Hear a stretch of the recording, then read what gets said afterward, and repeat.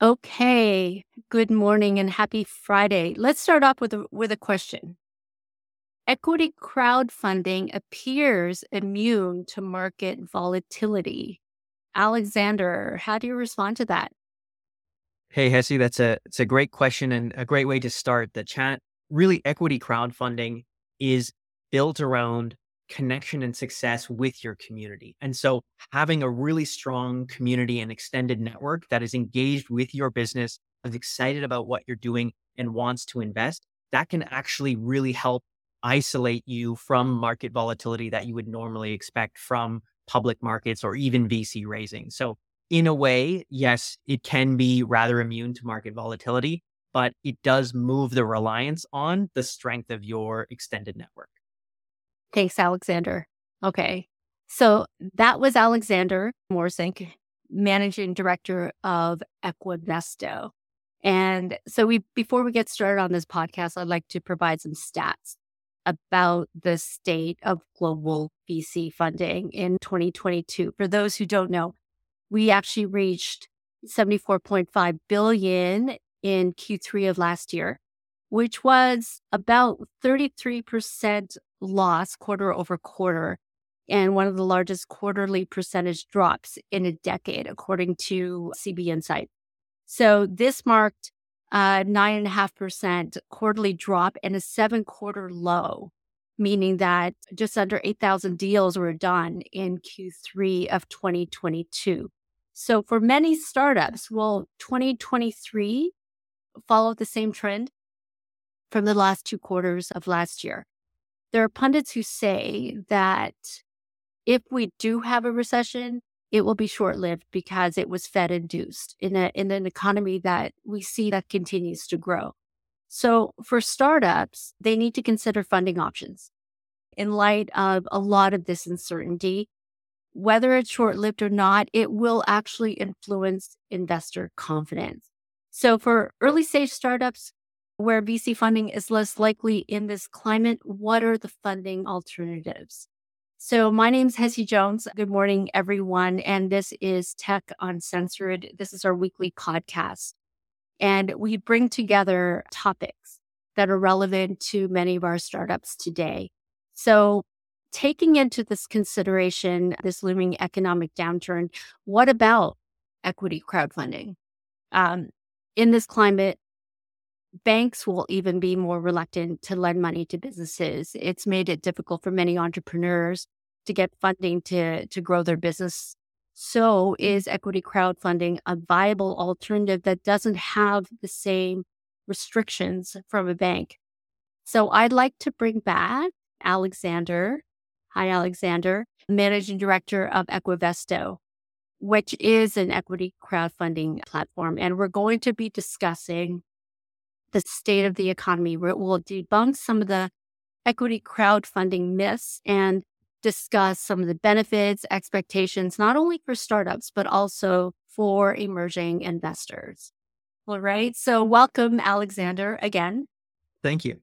Okay, so let's talk about 2023 because you are in the investment space. Mhm. And what the state of the market in Canada and the US, there are varying opinions about how deep and how long this recession will last and what it actually will mean.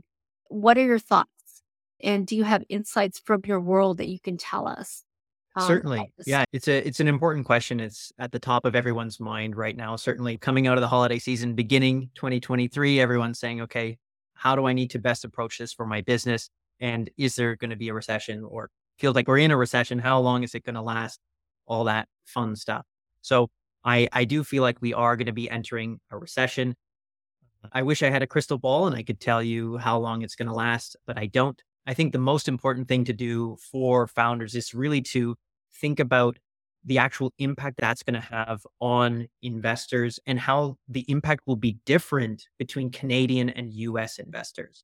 Even though there will be a recession in both countries, it'll impact differently in each location. And regardless of recession or not, Canadian investors, both accredited investors, angel investors, VCs, and equity crowdfunding investors act and make decisions differently than investors in the US. So you want to make sure you're thinking about and seeing the impacts of that recession and how they differ in Canada versus the US. We're seeing pretty strong pullback from valuations from angel investors and VCs in Canada. And we have seen a similar, as a percentage, pullback from VCs and angels in the US. However, the height of valuations that companies were getting from VCs and angels in the US were much, much higher in 2020 and 2021 than they were in Canada. So, for example, a seed stage company in Canada might have been raising at between 5 and 8 million valuation in 2021.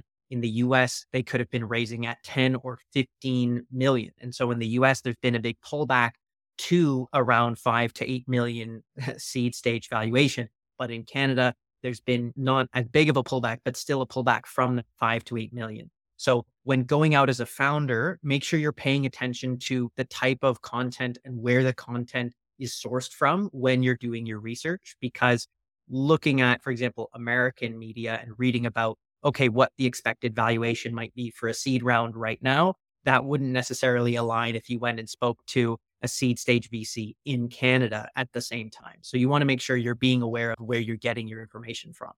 Okay. That's great, Alexander. Thank you. Just for everyone who knows, I did a lot of my research for this podcast using media that came from the US. So I'm sure Alexander is going to debunk a lot of that. Okay. So let's talk about your favorite topic. Well, it's kind of your favorite topic. So crowdfunding has actually risen significantly. This is a global stat, but I'm sure you're going to tell me whether or not it's actually applicable to Canada. But global crowdfunding market size was 17.5 billion in 2021. It's expected to actually reach a value of 42.9 billion by 2028. Right. There's stats that actually show that more than 50% of crowdfunding campaigns achieve success. And while over 78% of campaigns succeed in getting more funding than their set goals. Right. So we've predominantly seen the rise of new products, one-of-a-kind solutions to everyday problems being funded through some of these sites like Indiegogo, GoFundMe, StartEngine. So let's start with the basic definition of crowdfunding. How does it differ from what we've traditionally seen? And why are companies like StartEngine starting to push the value of equity crowdfunding on their platforms? Yeah, fantastic. And that's a great question. And it's one of the first ones that I try to tackle with any company that I'm talking to. So when we're using the umbrella term crowdfunding, it's actually referring to 3 different subtypes of crowdfunding, and they are quite different from each other. So the first is donation-based crowdfunding. So this is what you think of when you think Indiegogo. This is somebody in the US asking people for donations. Sadly, they need to take the dog to the vet, or they're in the US and they don't have a subsidized healthcare. So they need basically donations from people out of the goodness of their heart to help them go ahead and do something. In that situation, the people who provide the funds are not expecting anything in return. It's purely a donation. The second category would be rewards-based crowdfunding. So this is Kickstarter, where people or companies have a product idea, and essentially they're asking for your money in exchange for that product that you'll get later on. So it's, okay, I've invented a new electric scooter that folds up into a backpack. If you give me $2,000, hopefully in 5 years, I'll give you a scooter. So you're giving the money under the belief that you're going to get a sort of physical item or some sort of service in exchange for that item, basically pre-purchasing a product that hasn't been made yet. Equity crowdfunding is the final and third category. And with equity crowdfunding, you're still going out to a broader network of people. They're still giving money towards a goal or to a business. But with equity crowdfunding, it is exceptionally different from the first two, because you are offering partial ownership in your business in exchange for the funds. And because you're offering ownership, you're offering the ability to purchase shares in your company, immediately it becomes a securities issuance, securities being financial assets that hold monetary value. So as soon as you involve that, suddenly it's highly regulated by the government. The company is potentially paying you investment returns. And so it goes from, I'm listing on a website and I'm going out to raise some money. It's going to be relatively easy and it'll be kind of self-directed, to, okay, I'm now preparing my corporation to raise capital broadly in a highly regulated environment. the equity crowdfunding rules in different countries have been created to allow that legally and to allow people to be able to come and support businesses in a relatively streamlined way. But it is a very different undertaking than doing a Kickstarter campaign. The core mechanics where, you're listing on a platform, you're going out and talking about it more publicly, those are all pretty similar. But when it comes to what people are actually getting in exchange and the amount of work that you as a company need to do in advance, equity crowdfunding is quite different from the other two types of crowdfunding. Okay. No, that's great. Because now we're going to get into the nitty gritty, the questions about what sorts of expectations that a lot of founders will have if they're going to venture in this area. So can you tell me about how it works? And more specifically about what are the expectations and what is the type of commitment that a founder will have? Certainly. It's definitely a serious amount of work and a sizable undertaking. One thing that I would want to highlight as well, this might get a little bit dry for a sentence or two, I promise, but we'll go back to fun stuff in a moment. Because equity crowdfunding is issuing shares, it is a securities related endeavor and it is regulated. That means companies have to follow securities laws. And the long and the short of it is companies have to follow the securities law based on where their investor lives. So what that means is you as a Canadian company looking to raise from Canadian investors need to follow Canadian securities law. But if you wanted to raise money from American investors, even though you're a Canadian company, you would then need to follow American securities law. And what that actually means for Canadian companies is Canadian companies incorporated and operating in Canada cannot go and raise capital on US equity crowdfunding platforms. Essentially, it's highly siloed based on each country, each jurisdiction. Have to raise on US platforms from US investors. Canadian companies have to raise on Canadian platforms from Canadian investors. And there isn't really a lot of cross-border play. So as a Canadian company, it takes considerably more work, legal restructuring, and things like that to actually be able to allow yourselves to raise from US investors on a US platform. So that's Okay. something that's really important to keep in mind, because when you're entering the space and you're trying to do some research, the laws are also different. So if you're reading about how to do equity crowdfunding and you're a Canadian company and the article says Reg CF or Reg D, stop reading it. It's an American article. It's not applicable to you in any way. It won't help. And so when founders thinking about equity crowdfunding, they need to think about, okay, where am I located? Where are my investors located? And what laws do I need to follow? The platforms are designed to sort of help you understand and go through that whole process. And so that's going to be very much involved in the work that's undertaken. But because this is a securities offering, you are raising capital. This is not sort of post it and forget it. There's a considerable amount of work involved, usually 2 to 3 months of prep work involving the platform, getting everything ready on the legal side.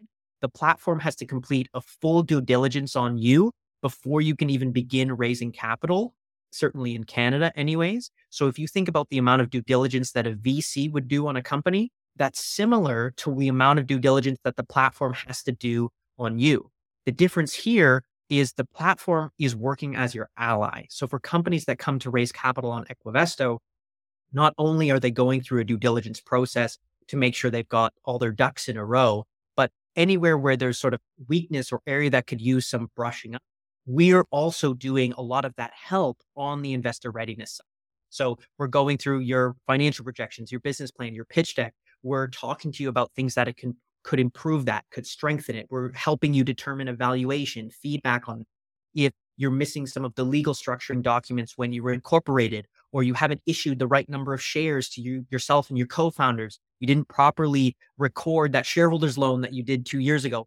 All those sort of things need to get organized. So equity crowdfunding can actually become highly focused, deep dive into getting your company sort of all shiny and polished for a future VC round. It gets everything super organized and nicely set up. So when you do raise later and when you raise for equity crowdfunding, it is all nice and organized, but it is certainly a considerable amount of work and a serious undertaking. So it's not something that should be done lightly.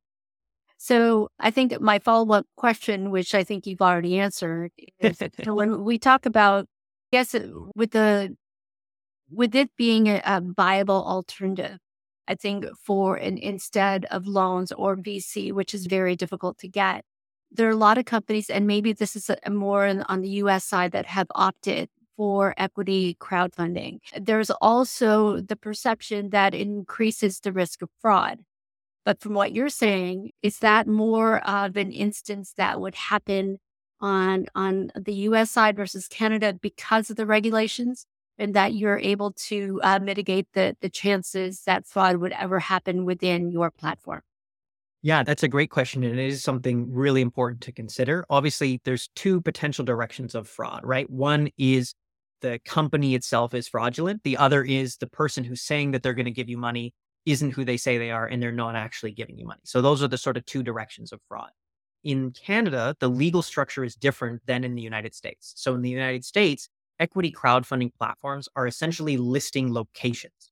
They have to meet certain requirements to post the deals, but they are not securities dealers. The platforms are not securities dealers. In Canada, the majority of equity crowdfunding platforms are fully licensed as something called an exempt market dealer, which is a securities dealer that focuses on private businesses. Part of what that means is there are regulated requirements that exempt market dealers have to go through before they can allow any investment to take place with an offering that they have and present to investors. So as a platform, we have to complete a full process called Know Your Product on any company before we can allow any investments to take place. So that involves background checks, criminal checks on all the individuals. It involves confirming that the company does legally exist and that the company is sort of signing off and legally promising the things that they're saying sort of in the documentation. So if the company's saying we've had 10 sales so far, then they have to sign off and kind of swear to that. And we're trying to verify that as well. So part of the work done by the platform is so that you as an individual going on a platform, okay, this company at this moment in time is real. It is doing, what they're saying they're doing. These people are real people. That's all been verified. If the company then goes off, the person says they're raising money for a purpose, and then they go off and use the money for something else, we obviously can't control what somebody does with the money afterwards. But in terms of the position that they're in when they're raising capital, the due diligence is quite extensive. And to be honest, is actually much more extensive than the level of due diligence done by most angel groups and other individuals. So we have a lot of companies that actually are raising privately. So they're only raising from angels. They're not doing a crowdfunding round.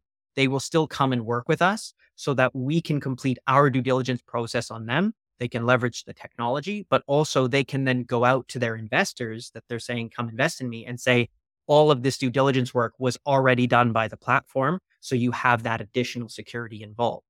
On the investor side, we actually also have to do a similar process. So in the US, they don't have to do this because they're not securities dealers. In Canada, securities dealers have to complete a full know your customer and suitability assessment on every investor.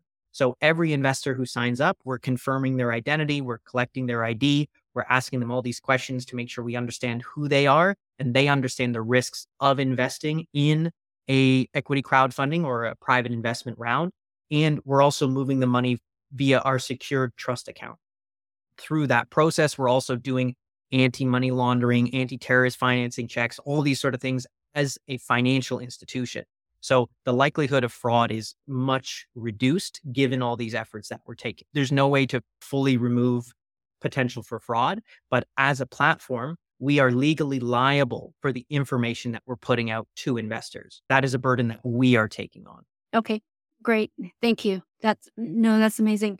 So in terms of, I guess this is the investment in time, founders who want to do this, like what's expected of them? Because I think you and I spoke about this offline earlier. I did see instances of, let's say, founders who actually were part of US equity crowdfunding that are fully transparent in their investor pitch decks.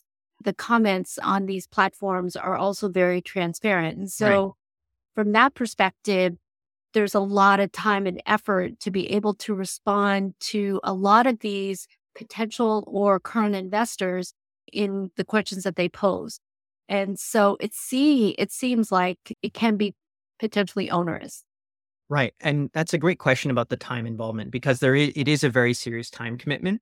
In the US, the platforms allow sort of live commenting. And so the work that you're referring to is really about while the campaign is running, quickly jumping on and answering questions from people so that you don't have somebody leaving a negative comment on your page and scaring people away.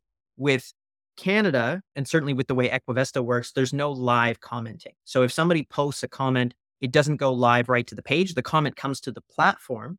We would then answer it first, or we would circle it to the company. And then if we want to make the answer and the question public, we do that after reviewing all of the responses there. Again, as a securities dealer, we have to verify and confirm all the information that's being shared. So for example, if somebody was to ask a question and then the company was to quickly answer the question and say, oh yeah, we're going to make 200% revenue growth next year, they're making a promise about the growth of their company, which they cannot do. That's unverifiable. So that sort of answer would be uncompliant and that wouldn't be allowed. So from that perspective, in terms of urgently responding to people's messages, that's not necessarily part of the work that would be involved. However, it is still a very serious undertaking. The US platforms refer to equity crowdfunding raises as community raises. They don't call them equity crowdfunding. And part of the reason why they do that is they're trying to differentiate equity crowdfunding from the other types of crowdfunding, donation-based and rewards-based. And I support that approach because equity crowdfunding is a very serious sort of different type of beast than a donation-based or reward-based campaign. It does take a lot of work from the founder. It is a serious undertaking. The due diligence process and the work to get prepared is going to take a number of weeks. Companies typically spend 3 to 4 months working with the platform, getting their campaign ready in advance. Also, equity crowdfunding success is really driven by your extended network and the marketing and the notifying that you're doing to your extended community. If you're looking to raise over 300,000 or 400,000, about 50% of your raise is going to need to come from angel investors or accredited investors that you're attracting as well. There's all sorts of strategy that goes into building the campaign and the timing and the preparation and who you're talking to. So it is highly coordinated, highly orchestrated. It is a lot of work, but there are some really strong benefits that come with that. You're building a network of people who really care about your business, and you're finally able to actually actively talk about and publicly notify people about the fact that you're raising money, which you can't do if you're just raising privately. So it is a serious amount of work. It is a lot of an undertaking, but it can certainly be worth it for founders. Okay. So let's talk about this in relation to, let's say, a company who may down the road decide that they want to go for a Series A, or they've gotten to the point where they're doing that. Right. So I've heard from a few VCs that companies who've gone through equity crowdfunding can have a messy cap table.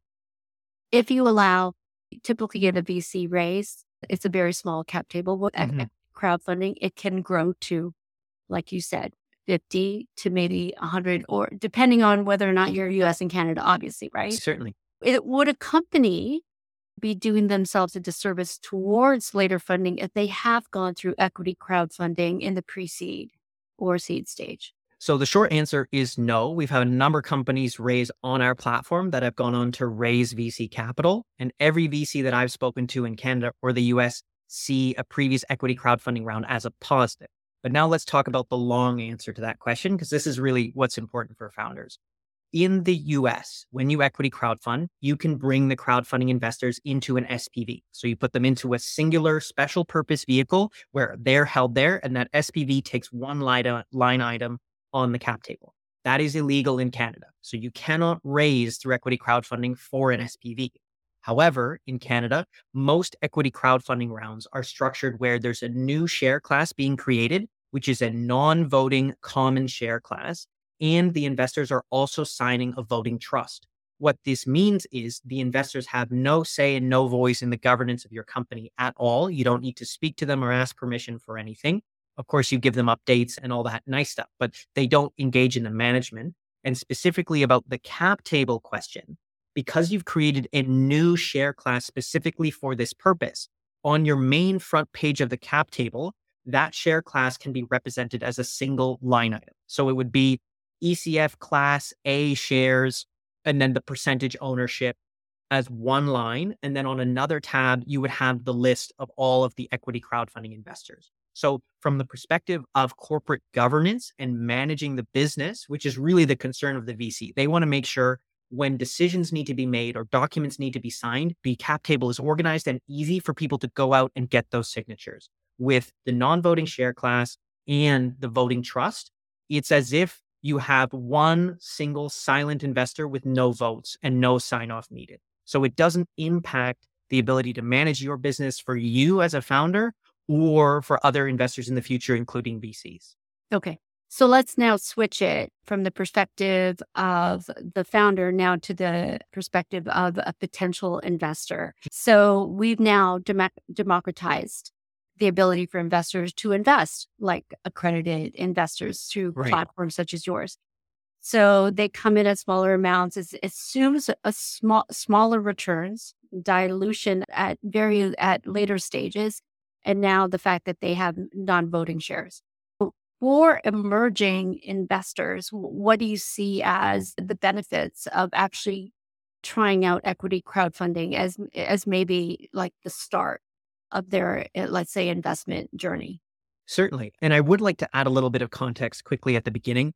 Equity crowdfunding, I really think of it more as a very extended angel round. So the sort of planned returns, the planned exit, all that sort of stuff is similar to doing an angel round or what angel investors would expect. All that equity crowdfunding is letting people do is participate in your angel round at smaller check sizes. We're actually seeing a lot of interest from angel investors themselves, existing angels, members of angel networks who are used to writing the $25,000 checks, who don't want to keep writing $25,000 checks. They want to write $5,000 checks.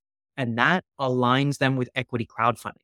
So we're seeing, if you think about who is making up the pool of investors that would participate in an equity crowdfunding round, it's not 99% general public, 1% angel investor. It's really 50% individuals who would financially qualify as angel investors, but might not be a member of an angel group or want to participate in a lower amount or are just looking for further diversification in their portfolio. So what's great about equity crowdfunding, though, is that it's also allowing in the general public. It's saying, hey, everyone else, here's access to this asset class that you never had access to before.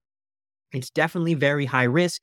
There's low liquidity. You won't be able to get your investment out for 5 to 7 years. That's all made very clear. We as a platform have a lot of education about that because we want investors to be very aware.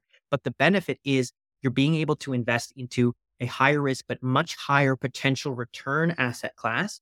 Your returns as a percentage would be the same as a large investor. They're just smaller because you're able to write smaller check sizes, but you're getting exposure to an asset class that isn't directly correlated to the public markets. It also offers potentially higher returns than the public markets, and it helps you balance out your investment portfolio potentially a lot more. And we're seeing a lot of individuals who were interested in angel investing, but weren't necessarily millionaires yet, certainly joining in and signing up and interested in getting involved at these earlier stages.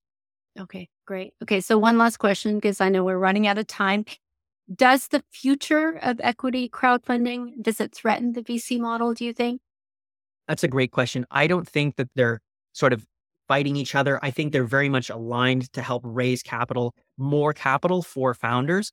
Equity crowdfunding, and as the US companies call it, your community raise, really fits in at around the same stage as your angel round. It can move into your sort of Series A where you're starting to get a bit more VC, but it's for some companies, if you don't want to raise from VCs for a specific reason, yes, then you can use equity crowdfunding instead. But for a lot of companies, you're adding equity crowdfunding to your arsenal. You're doing your sort of friends and family round, and then you're doing your sort of angel round, typically actually combined with an equity crowdfunding round.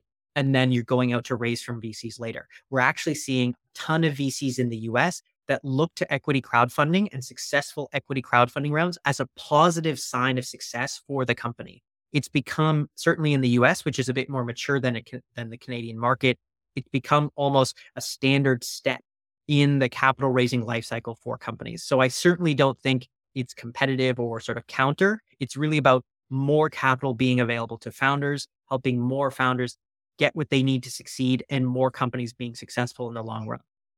Okay. That's awesome. I think we're going to leave it there. Thank you, Alexander, for joining me.